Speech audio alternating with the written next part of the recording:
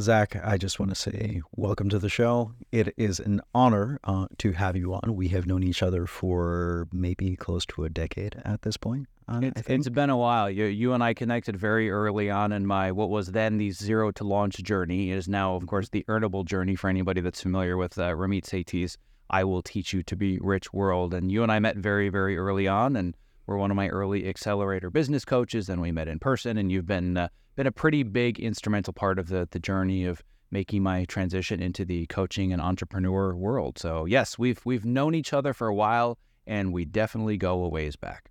That we do. And the cool thing that I think people ought to know about you if they have no idea who you are is just one of the things that I've always respected about you is how congruent your life is. You live a values-based life, from family, being a dad, it's being a husband to American Ninja Warrior to, editing Cobra Kai, and then like building Optimize Yourself. And you really do live what you teach and Optimize Yourself. And I almost want to go back in time to the story of burnout, that taught you, everything. Well, was the turning point that got you down this path? Could you tell us more about that? Yeah, so the first thing to clarify is which story of burnout. If we're going to be totally honest, there are many. So I'm like, which one do I start with? I think the one that's probably most relevant to this audience, given that it was the catalyst for making the transition from my world as an editor and director and producer in Hollywood to now coaching and teaching the things that I do, it would be what I call the FaceTime story. So this was back in 2015, so give or take 8 or 9 years ago now. I was at what appeared to be the height of my career. I had worked my butt off for years and years and years in Hollywood, literally came from a small dairy farming community in northern Wisconsin, had zero connections, had no industry experience, drove across the country to Los Angeles, started my career right after college and climbed from the bottom. And here I was at what I thought was the top of the ladder. I was editing season 1 of the television show Empire. And for anybody that doesn't remember that show, when it came out in 2015, it was a cultural phenomenon. It was on the cover of every single magazine, newspaper, website. It was breaking decades worth of ratings records, and it was a huge cultural zeitgeist. It's probably one of the last times, now that we're in this fragmented streaming area, where there was appointment television. And I remember there were like meetup groups where people would show up in the hundreds at bars when the show aired live just so they could watch a TV show together. It was the weirdest thing. I actually went to a few of them. Right. It was such a weird experience. So the point is that I don't remember exactly the timeline, but give or take, I was a few weeks away from the season 1 finale airing, knowing that it was going to be aired in front of 20 to 25 million people. Like, that was just a foregone conclusion. Here I am sitting in my, little dark windowless room, editing away at my computer and my keyboard, thinking I've quote unquote made it. 25 million people are going to see what I'm doing right now. The flip side of that was I was also putting my children to bed via FaceTime every single night. And I had been doing it for months on end. I was commuting about 3 hours a day. I didn't see my family awake Monday through Friday. So that climbing that success ladder was costing me a lot. And there was one very specific incident that tied all of it together. That was the catalyst for what got me here today. I was putting both of my kids to bed via FaceTime like I did every single night. My wife thought she hung up the phone, and she hadn't. And my son, who was give or take about 5 at the time, said, "Why doesn't Daddy want to put us to bed at night? Why doesn't he love us?"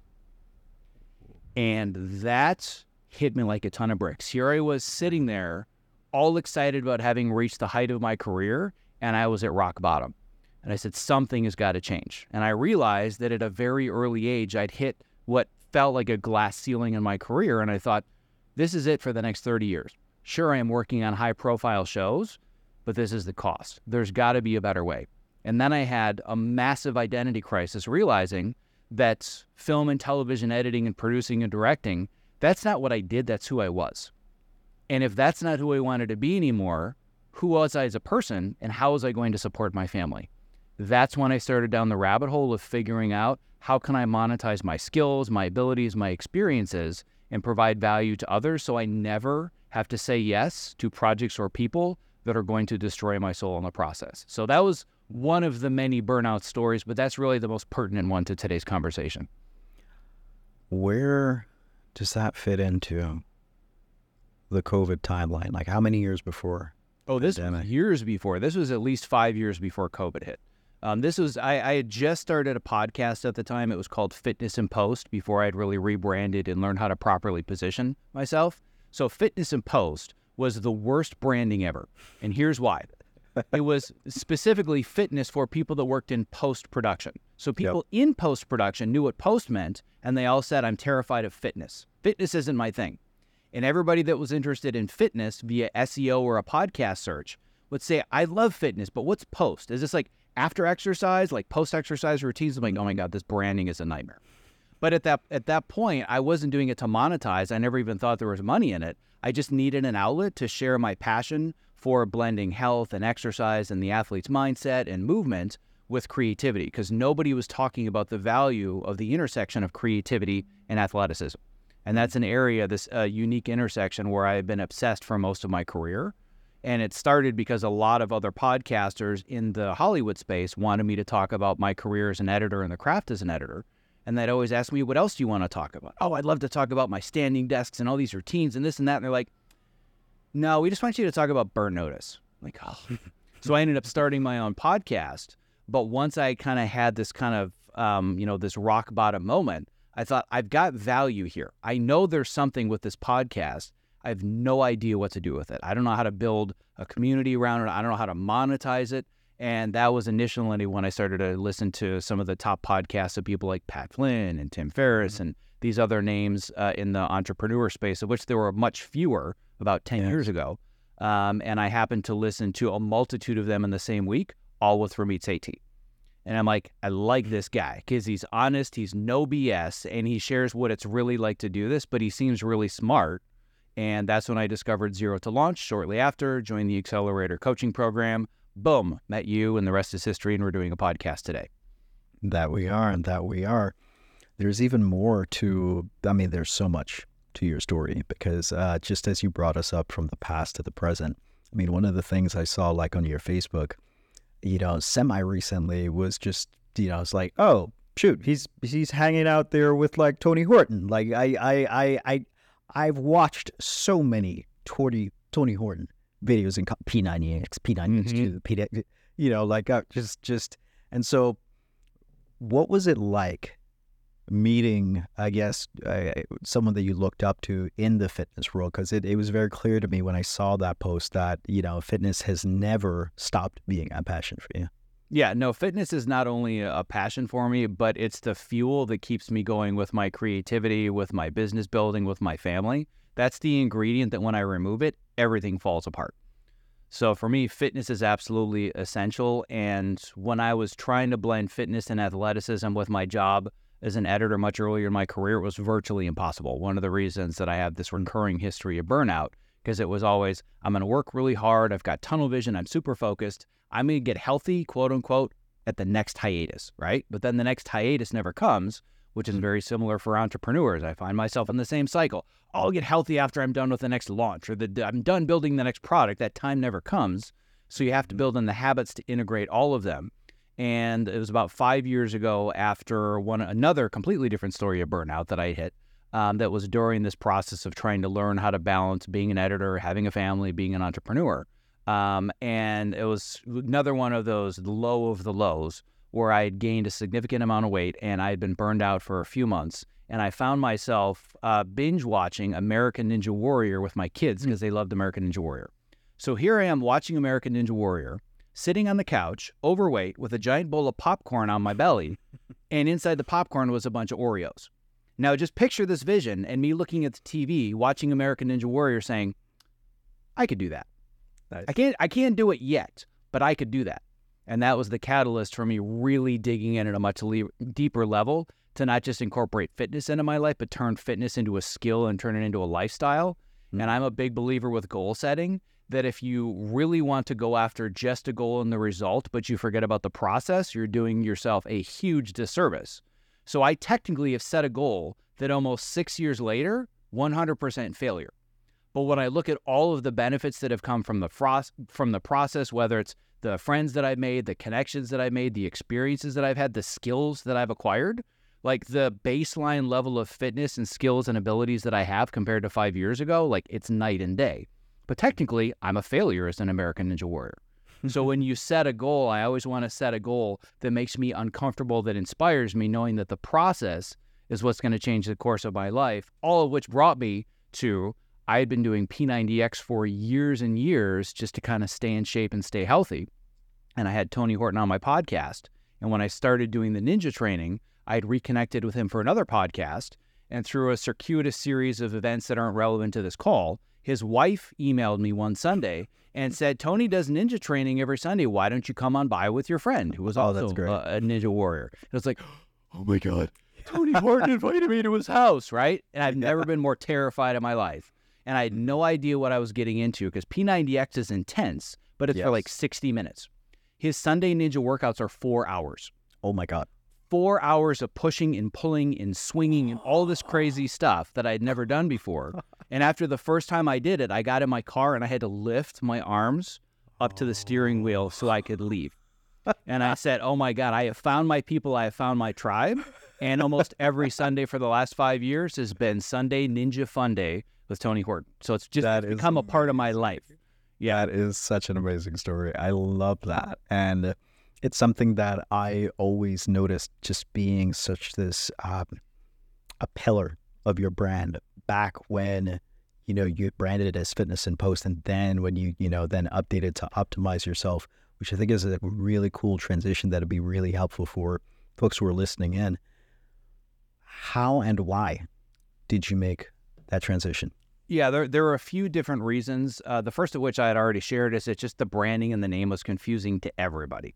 So fitness was scary for post-production people. People in fitness had no idea what post was. So there was no real like niche segment where I was really serving anybody. If you want to find a harder niche to monetize than film and television editors who are interested in health and fitness, it's the smallest niche on the planet. And I know because I've saturated it, right?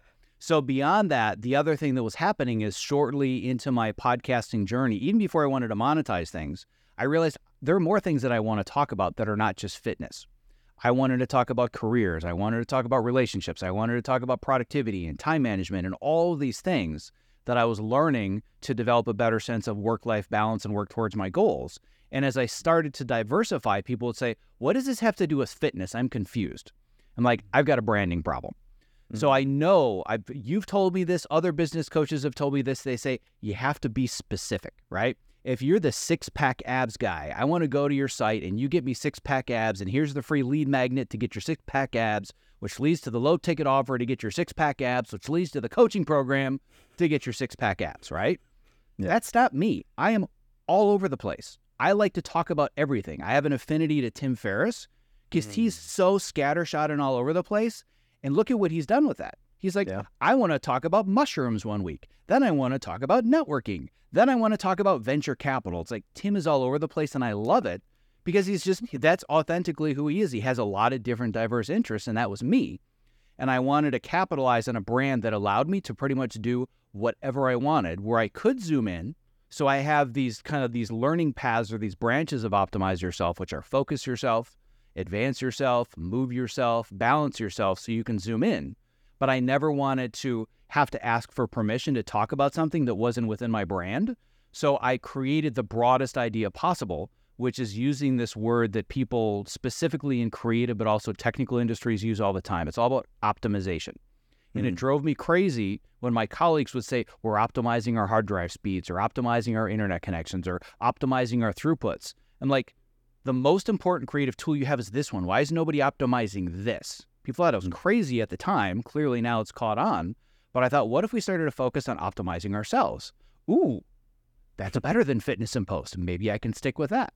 So the challenge that comes with that, as you know, because you've helped with business coaching, is that when you're that broad, it's hard to capture very specific markets and position yourself because people come to your site and you're like, what is this about? It's very broad. So even to this day, I'm still learning positioning and just how to create a message that's specific enough while also being broad enough. Because I'm unapologetically going to talk about whatever I want, whenever I want, but I also want to make sure that I'm curating the value that I'm creating through the different various forms of content, whether free or paid. So when somebody has a problem, they can find their solution quickly.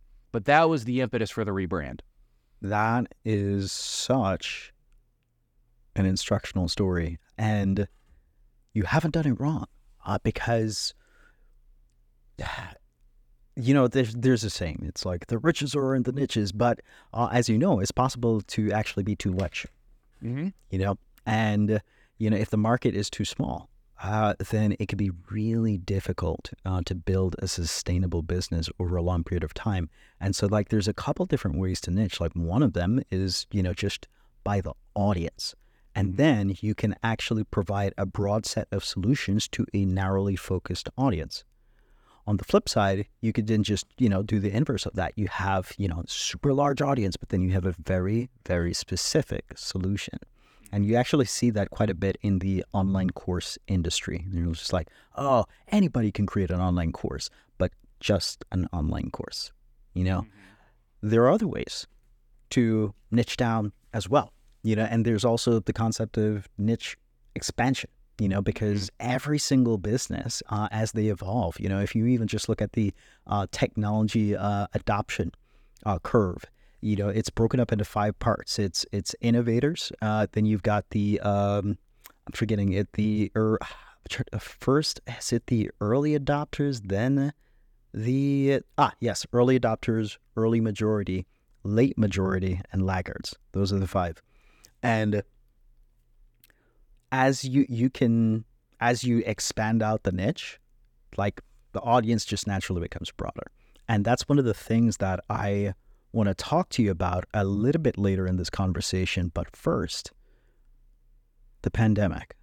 So you have this thriving coaching business, and then the world shuts down. Because at the time you were niched down to helping people in Hollywood. Of course, the world shut down. So, like, tell us that story. What happened? Well, first, I'm going to clarify. I'm not sure I had a thriving coaching business. I had a coaching business, and I was slowly building it, but I wasn't making a living coaching. I was making fairly decent money as a side hustle, as a supplement to me being a full-time film and television editor. Got it. But I was far from this as a thriving business, and I had a team, and I was bringing in all this money, and I wasn't at that point yet, but I was starting to see it.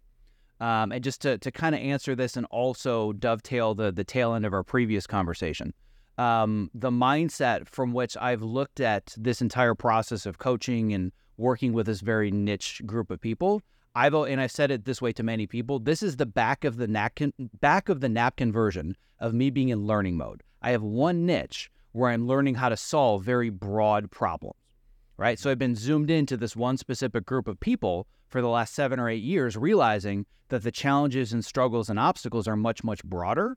So as you talked about later in the conversation, what I'm learning how to do next is take the value that I bring to this audience and move it to much larger and broader audiences that have the same problems. Yes. But that brings me to, it's actually right before the pandemic, and this has a lot to do with the work that I did with you as well, even pre-pandemic. But because of what I was learning about selling online courses, I was getting pretty good at selling online courses. But then what I discovered, and the reason that I transitioned to coaching, as you know, and you probably even talked about, the completion rate of self-guided online courses, like, the industry should be embarrassed. It's like, come on, like, the number of people that actually get through and complete these courses and move on and get, like, legitimate results is so low. And I didn't want to build a business model where I was making money and creating funnels and people weren't getting results. And I decided I want to build a business that gets people real results. So that's when I decided to switch from I create self-guided online courses to I'm going to coach people, and the self-guided online courses is the curriculum or just the supplement to it. So I had been doing private coaching, and I decided it was time to expand into small groups, and I was experimenting with the idea of expanding even beyond that. But the business model for me in early March of 2020, was that I was going to spend the entire year teaching creative introverts how to network and build relationships in person. That was my business model, right? Mm-hmm. And then March 11th of 2020 happened, and everything on my calendar the rest of the year, select all, delete. Had a blank slate. I sat on the couch right behind me for a week, and I stared at the wall, and I said, I'm screwed. Like, nobody's going to pay money for coaching and to learn networking and all these other things that I teach. Like, it's never going to happen. And I believe one of the next calls I had was with you. And you're like, I think there might be an opportunity here. And this is when I learned, number one, how to become a survey ninja, which I still use to this day, the ability to really know the psychology of surveys, how to ask the right questions, how to provide value. And we discovered that the best way for me to provide value to my existing list and audience, which, by the way, very small, very niche. Even to this day, it's still a very small list. But being able to expand it to a larger group coaching program was the next thing that we looked into doing. And we're talking direct results. This is not one of those like bloated testimonials. Because of the direct calls that you and I had during the pandemic, doubled the size of my business in 9 months. And that model is still the model that I operate to this day, which is a combination of large group office hour style coaching with self-guided curriculum. I do small group live cohort classes, and I still do private coaching. And if somebody wants to buy a course online and click a link and pay me money, that's fine, but it's not really a core part of my model. But now what I'm seeing is that I'm getting tremendous results because of the amount of interaction that I have with my students, but the level that my community is interacting with each other and helping each other. I now have people that have been sticking around for years. So the retention rate is high and the churn rate is really, really low. And a lot of that is directly related to the work that you and I did in 2020. Thank you. And it is beautiful to know that it has stood the test of time.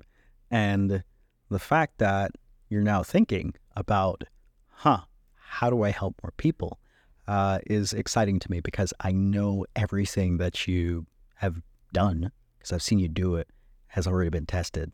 Like I know that it helps people's lives for years to come. So let's talk about that. I mean, obviously at the time of this recording, there's, this writer strike that's been going on for how long? It started, I believe, at the end of March. The writers technically are now done striking and they're now back to work as of this week, but the business is still, for the most part, shut down because SAG-AFTRA, the actors union, is still on strike, and at least as of the recording of this conversation, they're still deep into negotiations. So the short version of it for people that aren't directly in the industry, the studio system, they knew this was coming, so the work slowdown actually started in November of last year. So most of my students and most of the industry started becoming unemployed as early as November of last year. So there's a good subset of the population of my industry that's been unemployed for almost a year straight. So basically, my entire list went from I am excited to learn more about time management and learn more about how to build relationships to land my dream job to keep sending me free stuff, I'm unemployed and I'm broke.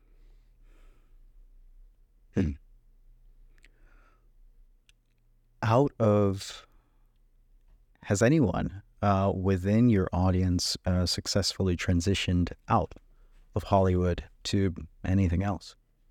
To be honest, that's not really the goal that I find. The most common transitions that I see are inside the industry from one role to another or from one skill set or sector of the industry to another. What I have is a lot of people that are in different industries that want to get into entertainment. But what I find specifically about people that are creatives, especially those that are storytellers, and those are the people that I work with, is that it's not so much about get me out of this industry and help me find other work. It's help me find the passion or regain the passion for the work that I used to love that's now stealing my soul. So very few people have actually said, I want to escape the industry. They think that's what they want. Then I start to work with them and they're like, I want to keep doing what I'm doing. Just show me how to do it without it destroying my entire life. So, but I've got quite a few people that come from totally different industries that through some random podcast search, they find me. They're like, you're the one that's going to help me break into the industry. But almost nobody in my community actually wants to get out of entertainment. They just want to learn how to do it and be passionate about the stories that they tell, be more fulfilled by their work, and do it more sustainably. Sustainability is a big, big word that I talk about a lot. Like anybody can sprint, but try sprinting a double ultra marathon, which is what working in the entertainment industry is. You have to learn completely different practices. So very few people actually want to escape the industry altogether. That's really helpful context for me to have. And I've got so many bubbling questions because I know that you and I wanted to talk about, just like what does the evolution, of Optimize Yourself look like moving forward? Do you already have any ideas? I've got a lot of ideas, yes. There are a lot of unknowns, a lot of things that I don't know, and a lot of areas that I've struggled. And I think it's not necessarily going backwards, but I want to give some further context. Okay. is that since I started building both the original podcast, then rebranding, building all these coaching materials, building the online course materials, I love creating products. I love coaching and I love teaching. I'm that creative entrepreneur that loves the product side, which means that I hate the lead generation and the marketing side. And I've basically let it happen organically on its own. Whoever comes and finds me, great. And that's worked really well so far. I've really learned how to serve the people that find me, but I've now hit a wall where I can't grow anymore because I've saturated this organic, they just happen to find me market. So I've gotten really good at serving people once they get on the email list. Getting them on my email list and making it happen consistently is the bane of my existence. So if this is a conversation about, let's have Zach teach us about lead generation, I'm the last person you should have on as an expert. If it's how do I serve people once they join the list and how do I solve their problems and understand their needs, that's what I've become really good at. So what I didn't have 7 or 8 years ago was any level of expertise that wasn't film and television editing and storytelling. But now I have an extremely high level of confidence that working with creative minds, working with artists, working with storytellers, I really understand their problems on a much more intimate level, and I feel confident I can solve them. My challenge is, how do I find those other audiences and expand beyond this little niche? And more importantly, how do I do it consistently? Because I've really completely ignored learning the skill of lead generation. And this is a huge, fatal, fundamental flaw that if I had a time machine, I'd go back to myself 3 years ago and I'd be like, dude, pay attention to lead generation. I just didn't want to. And now I'm paying for it. I'm literally paying for it right now. Well, there's really just a lot of overcomplication when it comes to, lead generation, audience growth. But if we just had to distill it down, there's one-to-one. There's one-to-many. Warm, cold. Within those buckets, we can then break it down into smaller buckets, right? And it's like you've got paid advertising, you've got, podcasting, but like everything that's warm, it's conversations like this, it's TV, there's all these different channels, but it's warm, right? Somebody's going to know you. You're not paying to get in front of somebody's face. It's not interruptive, or even like, search intent based, Google PPC. But all that's to say is, the way to go about it is to double down on what your strengths are, which for you, I know personally, relationships. Like leveraging isn't even like the right word, creating win-win partnerships with people who are in your network or, second degree, third degree connections, who have access to the people who you are uniquely equipped to be able to help is a value add to them and a value add to you. And there are multiple, there's B2C and B2B. On the B2B side of things, I know we had spoken about this in another call, but, just immediately, as soon as one of our mutual friends reintroduced us, I was like, yeah, Zach would crush in B2B. Because you have all of these processes, you're able to speak the language, you've been in the industry, and you have a unique perspective. You have all of this decades of expertise, and people love process, and they love results even more. And you know how to do both. And so, like, and so then from there, it's like, oh, the affinity. Who are you uniquely? Jay Abraham has this great way of thinking about this. Even right now, who do your people spend money on before they come to you, and who do they spend money with after you? Now, here's the funny thing. I've actually asked similar questions, largely thanks to you and survey methodology. They don't spend money on anybody before me.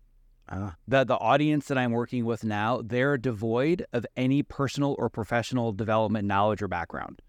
By and large, almost every single person, I'm the first one that they work with. So one of the things that I've discovered is that I didn't enter a market, I created a market. There wasn't personal and professional development for creatives in post-production in Hollywood. I'm it. Since then, a couple of people have copied my model, and they're doing it to a lower or lesser extent. but I essentially created a market where there wasn't one. So it's been really difficult for me to use some of the methodologies where I've asked these questions like, who are the influencers that you learn this from or that from? And in the business space or the entrepreneur space, everybody's going to give you the same 5 or 10 names, and it's pretty obvious, right? Like if you were to ask it in the entrepreneur space or the podcast space, who's one of the influencers that help you get started? Pat Flynn, done. Like obvious. Everybody knows that name, right? There aren't names like that. There aren't thought leaders. There aren't, leaders or influencers in the personal development space in entertainment. And I've looked for years. So this is one of my problems is I don't know what other audiences to go to, which is one of the reasons that I think the pivot that I'm really interested in making is it's not abandoning my current audience, but I've been thinking too small, which is I have to stay within Hollywood storytelling and Hollywood entertainment. And I was thinking I'm going to branch out from editors to writers and composers and or actors. And then I realized they don't have a whole lot of thought leadership or like existing audiences either. So what if I just branch out to creatives that have the same challenges in any industry? Now I'm in a wide open ocean and I'm swimming and I'm like, I wouldn't even know where to start. So that's kind of where I am right now. I love that. This is going to be fun. All right. So here's another magic question for you. Who's currently spending money to reach your existing audience? I'm not sure anybody would be, to be honest. If they are, I'm not aware of it enough. There are certainly other influencers or entrepreneurs in my niche where we have like affiliate marketing partnerships and they might be spending a little to get in front of my group. But at the end of the day, I'm not sure anybody is. And if they are, I'm unaware of them. This is one of those, we're getting into the area of things that I don't know that I don't know. All right. Awesome. I got you. So the beautiful thing is a lot of this is quantified. So now you have been excellent at organic. This is where research tools in paid advertising become really helpful. Mm-hmm. Because, for example, right, first tool that I'll mention, do you know Rand Fishkin? I know of the name, yes. All right. So, founder of SEO Moz turned Moz, data guy. His more recent venture is SparkToro. Are you familiar? I've heard of it. I don't use it, but I've at least heard the name, yes. Audience research on steroids, social graphing, that sort of thing. And you can plug in like your audience, describe them. And what it's going to do is it's going to broaden out and show you podcasts. It's going to show you all these different social channels and everything like that. Where they newsletters, it's going to broaden the range of like where to be able to find your people. But that's just one tool. And that is now something that I would stack with tools like, I think it's SpyFu. There's a whole suite of tools out there that allow you to basically see who's spending on what ads and to whom. Those paid audience research tools exist. And then that one, SparkToro gives you the qualitative. Where are all the channels and all the peoples and all the things? And then with these quantified tools, now it's like, okay, how much money is being spent to get to these people? Now you found the money. Who's spending the money? Those organizations or organizations tangential to them are potential B2B markets. So now you can come to them and be like, hey, all those people you spend money to go reach, well, guess what? I know them all. That was my podcast. I should come in and give a talk to your people. Let me talk to you so that you can better understand these people. Right. Then these millions of dollars that you're spending in advertising, they won't go down the drain because you'll know what you're doing. Just like that. Consulting. That's just on the audience like research and demo, just to give them insights. And then there's all sorts of things. Once you understand more of what problems they're facing, then, well, turns out I've been marketing to them for close to a decade now. Kind of know how to do it. Want some help with that? and the beautiful thing is that at that level, they don't need implementation. They have the implementation team. At that level of scale, what they are lacking, as revealed through the wasted ad spend, is strategy.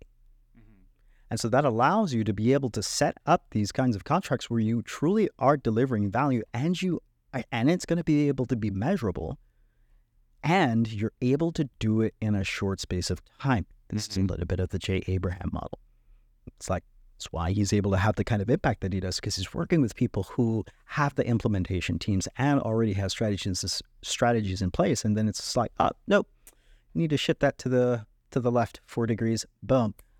Now we just unlocked all this different kind of revenue, all because you have unique perspective, unique expertise, all of this insight to be able to guide them to where it is that they're trying to go. And that's one of the things that I really, really appreciated about just learning and understanding marketing, where it's like, yeah, if you know how to get a 5% conversion rate, 2% conversion rate, or whatever the case is, the output of money on the back end changes if you just have more people come through at that conversion rate. And so if while you're in the process of building up your audiences, you could be consulting with these people who already have those audiences or want help reaching those audiences to be able to bring in just like multi-5, 6-figure contracts, 7-figure contract, whatever it is, to be able to then plug in some nice potential revenue gaps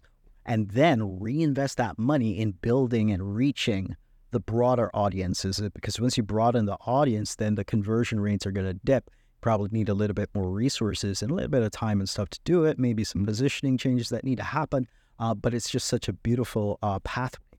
And you would be adding value at every single step of the way. You wouldn't have to do away with your existing audience. You can continue to support them, continue to, help them. And the more that you grow is the more that you're able to help them grow as well, because some of them, if you figure that piece out, then they're going to be able to be like, oh, well, whenever the Hollywood gets shaky, I've got these transferable skills that can generate revenue in different markets that are valued and cherished, and it won't be, overworked or burnt out for using them. And I could probably create a full-time income with part-time work, and I can work on the thing that I love. And now that I have the kind of resources and revenue to be able to say no to work that's not fair to me, I start to enjoy the work more. Those are some of the first thoughts. I love all of that. And none of it is to question the strategy, but I'm going to throw a wrench in the works. Yeah. All right. As soon as you said the word consulting, my immediate reaction was, oh, God, consulting in the corporate space, that sounds miserable. Not because there's anything wrong with it, because it's not what I'm interested in. So you can give me some clarification, but let me give you the flip side of it, which is that similar to what I talked about with the Ninja Warrior story. I'm now at the point where I am so firmly convinced that I have found what I believe to be my creative calling, basically stealing blatantly from Chase Jarvis, who I know is kind of within our concentric circles. I was fortunate enough to have him on my podcast, and he loved our podcast interview so much he threw it in his own feed. He's like, dude, can I use this on my show? Nice. Awesome. So yeah, but his work and the work of a few others have really helped me identify what I'm truly good at, what's my unique specialty and my unique expertise. And what gets me out of bed in the morning is not a 6-figure or 7-figure consulting contract. What I love doing is writing, coaching, and teaching. So I love doing an office hour session, helping my students rewrite an outreach email or figure out how to better organize their calendar, or debate, is this my dream job or is this my dream job? Or how do I set boundaries with, I love having those conversations. They literally get me out of bed. Now, I wouldn't discount consulting as this is a great way to generate increased revenue to scale the business. But as far as how I use my time during the day, doesn't interest me. What I've also discovered is that even though I would say that it's fairly accurate that I have the term or the identity entrepreneur, I don't identify as an entrepreneur. Yeah. I am a creative and a teacher that by just because I have to be, I'm also an entrepreneur. But I don't enjoy I know that a lot of entrepreneurs, I've heard them talk about where I don't care what the product is. I just like figuring out the product market fit and figuring out the funnels and the numbers. That's great. I have nothing against it. That's not me. I'm the creator side of entrepreneurship. So I want to wake up knowing that what I'm doing in my time blocks during the day is super exciting. And at least off the top of my head, there's no excitement coming to mind about consulting B2B, which again has nothing to do with your strategy. I just don't think it works for me. But what I'm trying to do is I'm trying to get in front of the right people so I can bring them into my community. Yes. So let me talk to you a little bit more. We didn't really get too deep into this conversation, and maybe I'm going to get on a soapbox, and it's totally irrelevant, but maybe it'll be relevant. Okay. I have a lot of feelings about what I believe the future of online education should be. I think that from the advent of the internet to about where we are now, it's all been about collecting and sharing information. Because for all of human existence until now, access to information was the difference, right? If I have access to more information than you, then I can get further along than you. I can get further ahead. I've got a cheat code. Everybody has access to all the information. Information isn't the solution. Information is the problem. There's way too much of it. We don't know how to sift through it. We don't even know where to start, right? So I believe the future of online education is not the access to the information. It's the curation of it. So if I go to like a master class or LinkedIn Learning or whatever, you sign up for one low price, you get access to 2,500 courses. I don't want 2,500 courses. I want 5. I want the 5 that I need to overcome my challenges and achieve the goals that I want to achieve. And not only do I want 5 courses, I want you to tell me what order I need to do them in based on where I am in my path. So for me, what I get out of bed, what gets me out of bed, it gets me excited, is talking about providing these resources and getting these results for people. And if I can write a book or if I can do a speech in front of these other businesses and other industries, and it helps the business, but it ultimately brings those people into this community, I think the other value, as I'm sure you've talked about it as a big thing in the online space, is the massive fragmentation of audiences. Getting on Good Morning America doesn't do anything for you anymore because it's broad, right? It's getting on all these niche podcasts and finding the exact people in your avatar with the problems that you solve. And I think there's tremendous value, especially with the advent and proliferation of artificial intelligence, that we're moving away from specialization into generalization, right? One of the books that I'm obsessed with is Range by David Epstein. It talks all about the science of this. And what I'm seeing, and this is completely by coincidence because this is not a strategy yet, I'm starting to get people that are finding me from totally different industries that aren't in Hollywood. And when I get them in my community, our conversations are totally different than ones that I have with editors or composers or producers. Interesting. And they're like, I never saw things that way. It's the intersection of people's different experiences and skills and abilities that's raising the value of online education to a totally different level. So if I can speak in front of people or share strategies at a business or whatever it is from 2 totally different industries and ultimately bring them into the same community, it's that intersection of that interaction as well as the curation of only the information these people need with shared challenges. That's what I believe is the future of online education. Okay. 2 points. The first, regarding consulting. The second, with the future of online education. Consulting for large businesses is one form of consulting. There are many others. For example, NNG, the Nielsen Norman Group. They are a consulting group. They charge $15,000 for a Zoom call. There's nothing they know that you don't. I was going to say, you've piqued my interest. That's why I like to get the specifics. So there's something they're teaching that you don't. $15K, one Zoom call. And if you want it in person, it's more. If you want it customized, it's more. It's not even like custom. It's a template. 15K per Zoom call.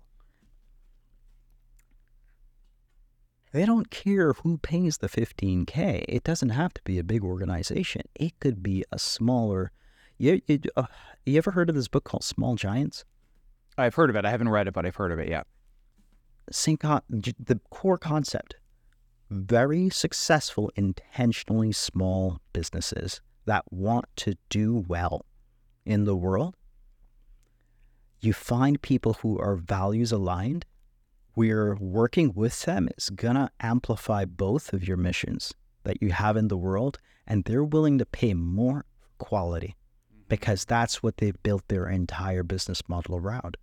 And if they've already achieved some level of success, there's no way that video is not a core part of their strategy. And that's where all of your expertise comes to bear, to be able to have a positive impact on what it is that they're doing, and to be able to talk to someone with your expertise. Yeah, they'd pay because they know they already have their business metrics. They know that if they get even a 0.5% lift, whatever the number is, and they're able to keep their creative fresh because maybe they're spending on paid advertising through whatever channels and stuff like that. Oh yeah, it is a drop in the bucket to pay you for your expertise, for them to then roll that out for Q1, Q2, Q3, Q4. Because, hey, maybe we pay this 10K, 20K, 50K, whatever the number is, and that means that the $1 million marketing budget doesn't go down the drain. Yeah. Of course, they would sign that check. Well, we don't use checks anymore, but you get the idea. Yeah, so boy, did you just date yourself. Your Gen Z audience is going to Wikipedia. What's a check and how do I spell it, right? Check. But it's interesting because when I say you piqued my interest, obviously I was joking about the number, but there's also a lot about this that I'm very seriously interested in. I'm going to help frame why that is the case. Okay. What I wasn't interested in is I want to develop a new career as a business consultant. However, one of the things that I teach my students that is also a core part of how I design my business is diversification. Diversification of skills and interests and abilities, because I believe that everybody's story, everybody's life experiences and their past jobs, all of that has transferable skills and abilities to another realm. And the value is in the intersection. So I'll give a very quick example, and then I'm going to bring it back to this whole consultant idea, because now you've got the juices flowing. So the story that I tell when I speak about this idea of diversification and intersection is that as a Hollywood film and television editor doing it over 20 years, working on shows like Cobra Kai and Empire and Burn Notice, I've reached a fairly high level of expertise. I'm not the best in the world. I haven't won Emmys. I haven't won Oscars, which, by the way, has very little to do with being the best in the world. That's a whole other conversation. But I'm at a high level. Like, I'm in the top 1% of people that edit for a living, right? As an American Ninja Warrior, I suck. I am not a very good American Ninja Warrior. I love it. And for somebody that's my age, that's not very athletic, I'm better than the average bear. Take the intersection of these two Venn diagrams. Name one editor with my level of expertise that's better at American Ninja Warrior than I am. With that intersection, I'm the best in the world at something, right? Yep. So if we look at all the other skills that I teach, whether it's time management, networking, relationship building, avoiding burnout, there are a lot of people that are doing that. Like, I literally just today, this is totally coincidental, I just got signed by a speakers bureau. Oh, it was like an introductory get to know you call, and they're like, we want you to be a client. Like, we love what you're doing and we want you to be a part of this. I'm like, that's not what I expected at all, but that's great. The point being, I went on their site looking up time management experts, burnout experts, and saw all these huge names, but none of them have the expertise in storytelling in Hollywood that I do. It's that intersection, right? So if I can find companies where that intersection is incredibly valuable, where it's not just my ability to talk about the problems that they want to solve, but it's the intersection of my high-level storytelling and editing abilities, that to me is where the value is. And there's a story that you may already be aware of. This is one that I share with my students, and I can't not be in teaching and mentorship mode. This is my problem. This is why I don't bother with lead generation, because I just never shut up about teaching and mentoring. But there's a story that I tell my students all the time to help them better understand how they need to price based on their value and not based on their time. Do you know the story of Charles Steinmetz? He's an engineer for Henry Ford way back in the day. So how much of this is true versus how much of it is parable? It's a little bit in dispute, but it sounds like at least major parts of the story actually happen and there's documentation. But the paraphrased version is that there was some big giant generator that just wasn't working and it essentially sent the Ford plant into a standstill. So they bring in one of the top engineers, Charles Steinmetz, who was friends with Einstein and Edison. He was like part of that group, right? And essentially he said, I want you to give me a notepad, a piece of chalk, and a cot. And he sat on the cot with a notebook and he watched this generator doing whatever generators do for 2 days, and he did nothing. And then at the end of it, he walked up to it and he put a tiny X and he said, move this coil to X, Y, or Z, whatever it was, right? And they did it and it worked. And he invoiced for $10,000. And they said, what is this invoice? Like, you didn't really do anything. And he said, $1 for making the X mark, $9,999 for knowing where to put it. And I saw that. I'm like, that is the way that we need to price and value ourselves. What I haven't learned is how to do that for myself and for my business. And what you're talking about is a way for me to, in an hour, create that kind of value. Right now, I don't know how to do that. I don't know the audiences. I don't know the businesses. I don't even know where to start. But I know that I can, in a 60-minute Zoom conversation, generate hundreds of thousands of dollars of results. I just don't know how to find those calls in those businesses. I think that's where I'm stuck. I see. We'll go out of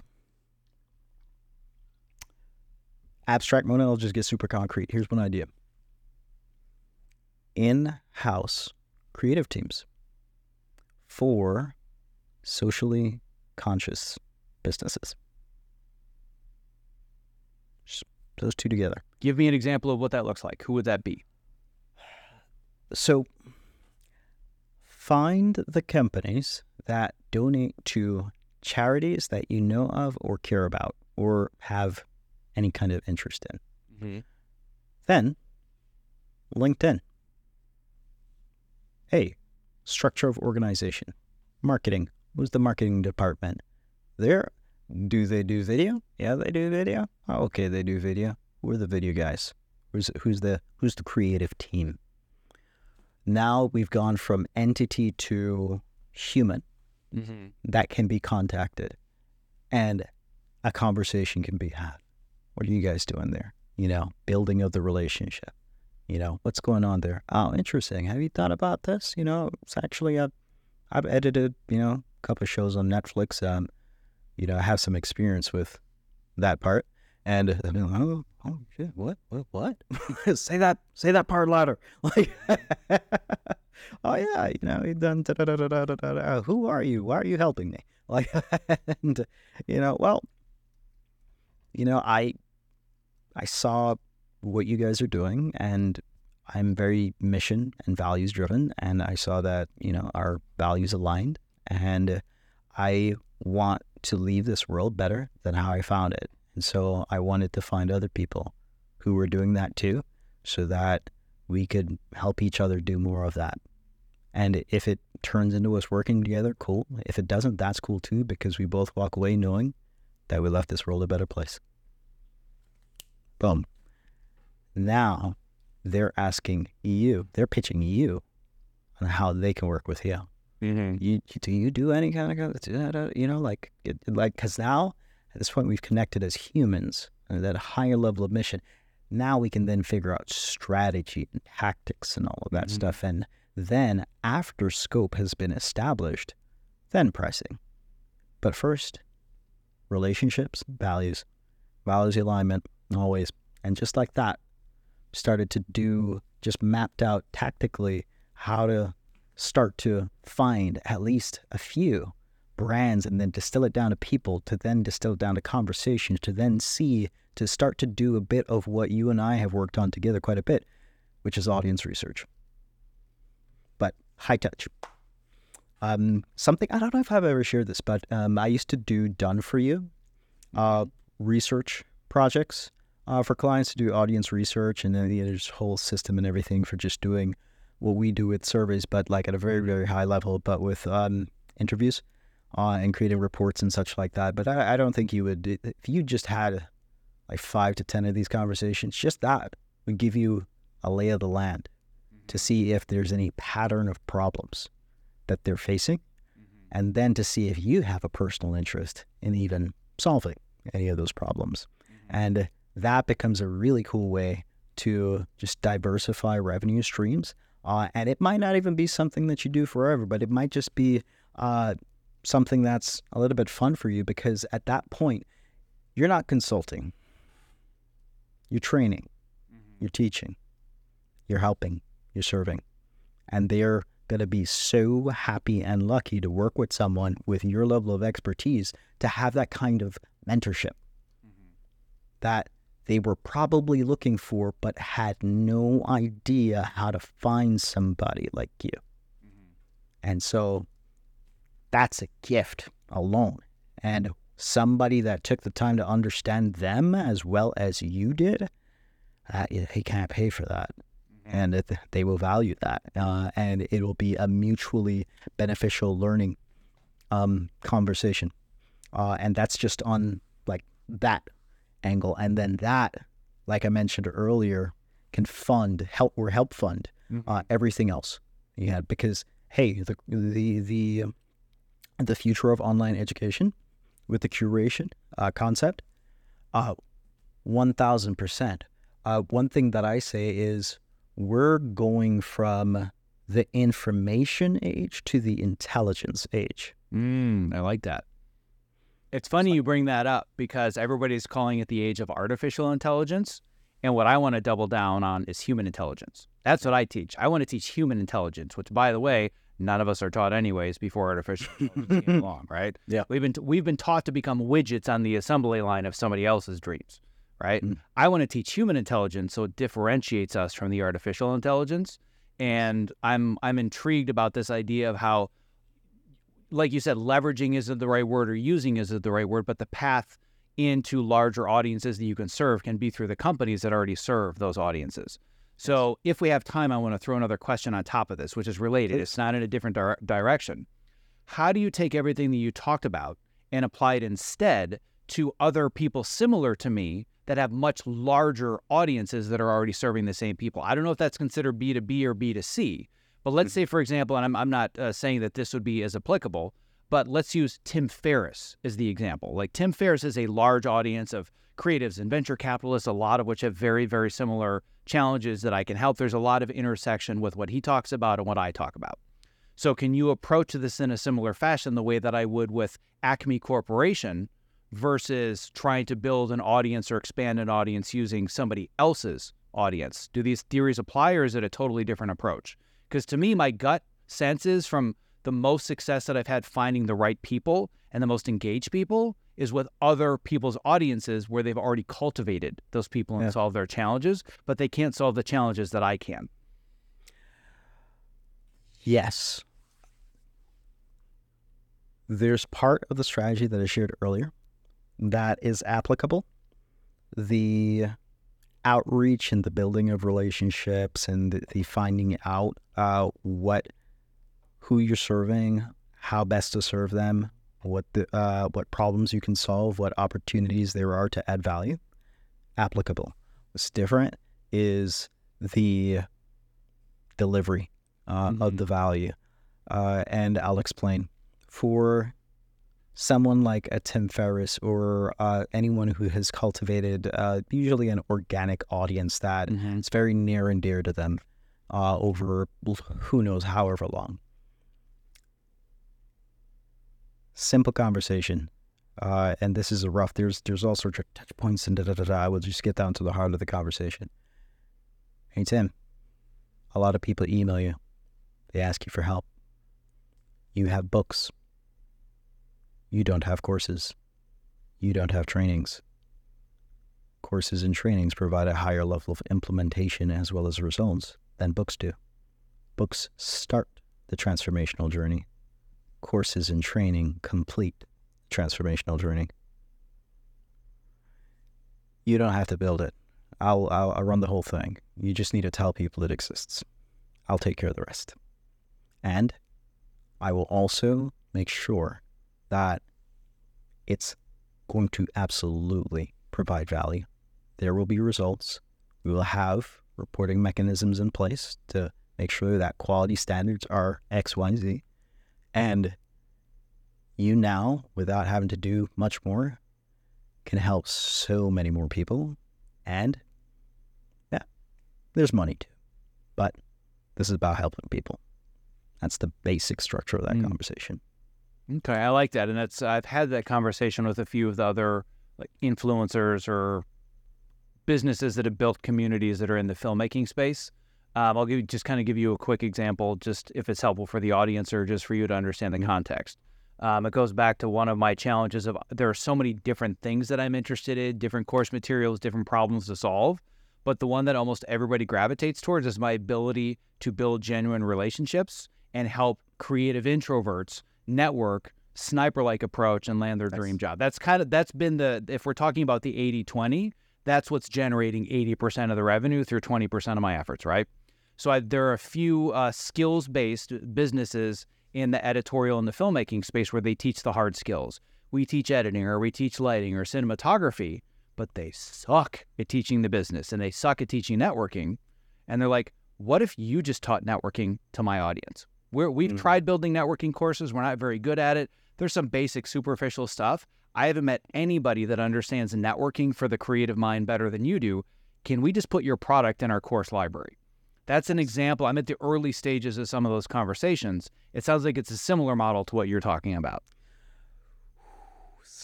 Similar on the, so, you know, I did a video not too long ago about the new 9-step client roadmap that we're using to be able to serve all clients through 2024. On that roadmap, I break those 9 steps down into 3 different parts: audience, offer, sales.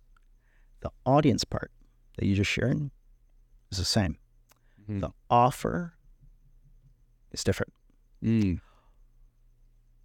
In what you just described, with the course living on their platform, it's a little bit different. It all depends on, generally, the more responsibility you take is the more you will be paid, basically.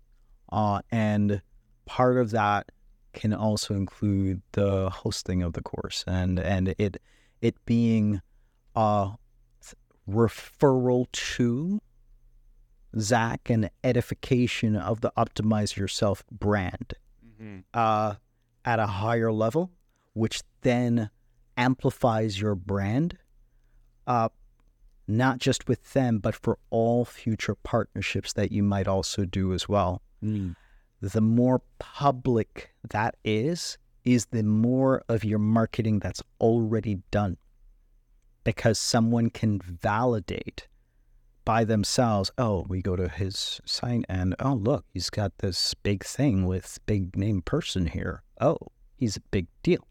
We should work with him. And sales cycle like that just cut in half. They've already pre-committed to working with you. It's just now logistics. Versus if the program course, and it's not to say that this isn't a viable model, it's just like there are different advantages and disadvantages if it's behind like their paywall where nobody can see it.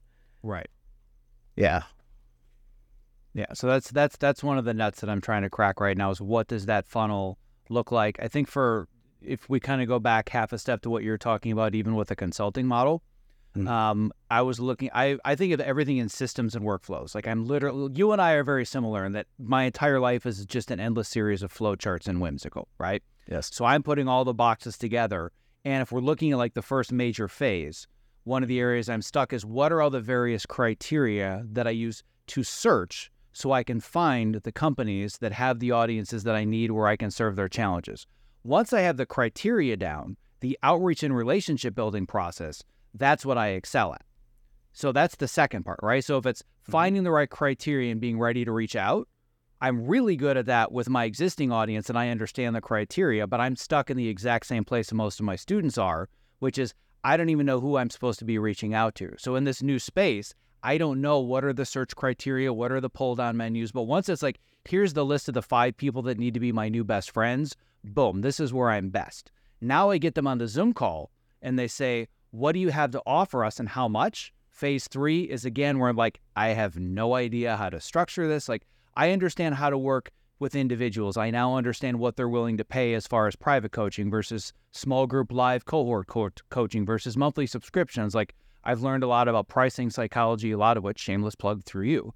But I feel very confident what I think people that are my audience will pay for individually. I have no clue how to structure an offer if a company's interested in my services. So it's like phase 1, don't know the criteria. Phase 2, building the relationship. It's what I do best. Phase 3, packaging the offer and selling it. that's also whether there's a lot of things that I don't know that I don't know. But I can see how I can apply it both to B2B and still B2C. For me, it's just connecting the dots and filling the gaps. I have a framework called IDEAS. Ideate, discover, experiment, accelerate, scale. What we just had was an ideation conversation. We ideated on the audience, the offer, and the sales process. The next level up of validating any part of the audience, offer, or sales, or the entire thing, discovery. Discover what a few people say. Experiment. Discover what a few, it will be experimenting, test, and see what a few people do. Accelerate. See what more people do. And then scale. See what a lot of people do. The discovery stage is the conversations. You got to be able to find and create this list of people. 2 tactical resources to be able to help you get started on that. Dream 100 list. Russell Brunson, Expert Secrets book. Read that chapter on creating your Dream 100. Second resource, Spark Torah. Go through that exercise, Russell Brunson, Expert Secrets. That's going to get you started. And then now Spark Torah is going to give you, be the starting point for being able to develop what some of the criteria is. And then once you go through Spark Torah, the next place to go from there is LinkedIn Sales Navigator. Now, the other really, really powerful thing that I found as well is like if you combine the Dream 100, the output from Dream 100 with what you found from Spark Torah, writing down your insights, here's the supercharger way. I tested it. It's really wild. Now you throw all of that output and create a prompt in ChatGPT. Then you say, hey, ChatGPT, I want to be able to find these people on LinkedIn. Here are all of the advanced search filters that LinkedIn Sales Navigator has. Build me the search criteria that you would use to be able to find those people. And now, for the first pass of developing your search criteria, and you got ChatGPT, AI assistants, creating that. Now you plug it into LinkedIn Sales Navigator. Now you look at what LinkedIn Sales Navigator brings back. Is it a viable list? Now you do a little bit of manual qualification to then check and see, did it bring back brands that you would potentially work with in that earlier part of the conversation where we spoke about how do we values alignment and then capabilities, those two, and then just seeing the size of the organization, number of full-time employees. You can use that as a proxy to be able to reverse engineer some kind of revenue range for the business. And that gives you a bit of being able to size, is this small business enterprise, and then there's even more advanced stuff that you could do with like, okay, well, how profitable might they be with that kind of employee count with this kind of product? There's all sorts of stuff, but a little bit advanced. But the key thing is for you to be able to then plug that stuff into Sales Navigator, see if there's values alignment, see if there's capabilities alignment. Now you have your list. Right. Yeah, I love it. Nerd. Man, I love nerding out on all the connection and the networking stuff. And one of the things that I've that this is a little bit more overarching and less tactical, but I'm kind of sharing this more for anybody that's listening, is that as an entrepreneur, you hit these points where like things are going well, and then all of a sudden you hit a wall and you're struggling, right? Like that's what Scott Belsky calls the messy middle. And I'm in a really, really messy middle right now. And because of the strikes and significant dip in revenue, been very, very challenging. But one of the things or two things that I've looked at that are really heartening for the future are all of the untapped resources that I have. One of which, as you and I discussed, I don't know how much you talk about revenue numbers, but I'm comfortable sharing, that with a list of still to this day less than 5,000 people, I've generated $1.1 million in revenue, which again is because I focus on getting people results, not lead generation. But the other thing that I haven't even tapped into yet is LinkedIn. The reason being, creative industries, specifically Hollywood, up until now, they have ignored LinkedIn because LinkedIn is for the suits, quote unquote, right? But now everybody's migrating away from Facebook and Instagram and they're going to LinkedIn. And I haven't even scratched the surface of what I can do with LinkedIn. So I'm really, really excited about the possibilities of using LinkedIn as both a channel just to share content. It's something we're building the machine to do that now, but using it as a way to connect with the right people. So I've hit a place where, again, I'm in this messy middle, but there are so many untapped resources that tell me once I can just expand to either reaching the right people with the right audiences or growing the email list, like there's so much more that can be done with this beyond what I've already done. So I'm sharing that more because it's been a really, really tough year for me, and there's been a lot of doubts. And I know that there are a lot of other entrepreneurs that feel a lot of those doubts. And I'm focusing on all the things that are still available to me that I haven't even tapped into, rather than all the shit that's been going wrong this year. Because boy, did I pick the wrong year to teach Hollywood creatives how to advance their dream careers. Oh, talk about bad timing. Kind of like trying to teach in-person networking to people during a pandemic, right? I'll say one thing to almost link this back to a previous episode, actually the Jay Abraham episode. We didn't talk about this specifically on that episode, but in preparing for that episode, I had to read the book. And in the book, one of the reasons there's this concept of epic exits, and it's about finding opportunity in crisis and ethically helping people exit businesses that they don't want to be a part of anymore. But what's the fascinating mindset shift inside of that book for me was, for every entrepreneur that's thinking about stopping their business, there's another entrepreneur that is ready to buy it because they know how to flip it around. And so the gap between those two is information. Yeah. That's it. Information. Yeah.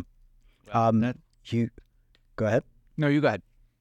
I was just going to say there is so much more I would love to keep talking to you about, but I wanted to flip it back to you. Is there anything else that you want to share?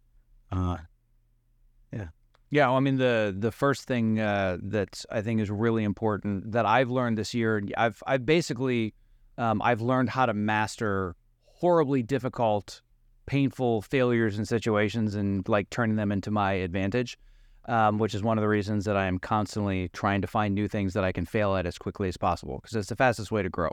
But it's funny because the first thing that I thought of when you were talking about how there's one entrepreneur that's ready to get out of their business and there's another one ready to acquire it, what I've learned through the adversity, both in 2020, but now much more acutely this year, is how dead center it is that I found what I love doing.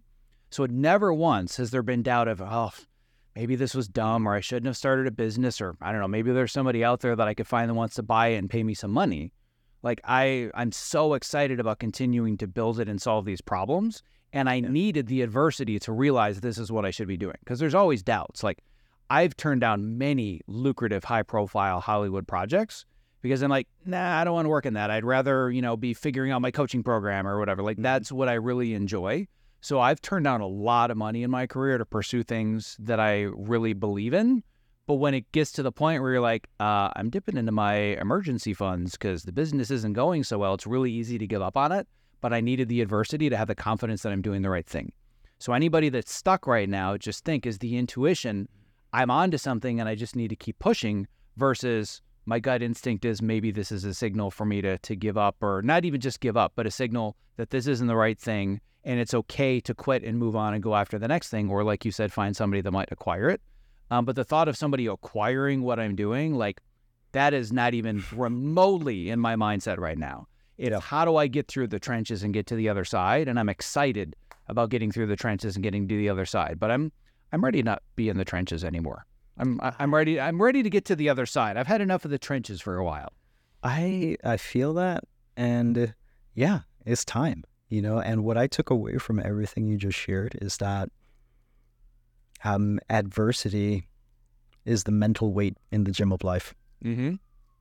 Only we have to use it to be able to become stronger. Yep. And that's why I choose the obstacles in my life, so that when obstacles choose me, I am ready for them. Nice. I love that. That's excellent.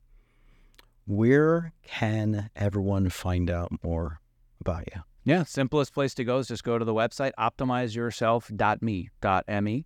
I've got a bunch of different guides and, different resources, and I'm very, very approachable. They can send a message via the contact form.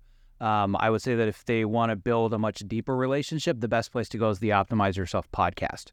That's essentially my number one lead generation tool just by default. I see it as product creation. To me, that's creating content, but that's what's generated the vast majority of my leads and what I build my business around. But if you want to listen to me drone on and on and on in hundreds of episodes and getting on a countless number of soapboxes, happy to have them go find my Optimize Yourself podcast. I love it. The product is the marketing is the product. That's the idea. Thank you again for this. This was my pleasure. And I'll be looking forward to another one at some point. Absolutely. And thank you. I'm doing what I'm doing largely because you've helped me get through trenches in the past. So I appreciate all that you've done and gotten me to this point and hopefully much further and beyond. My honor.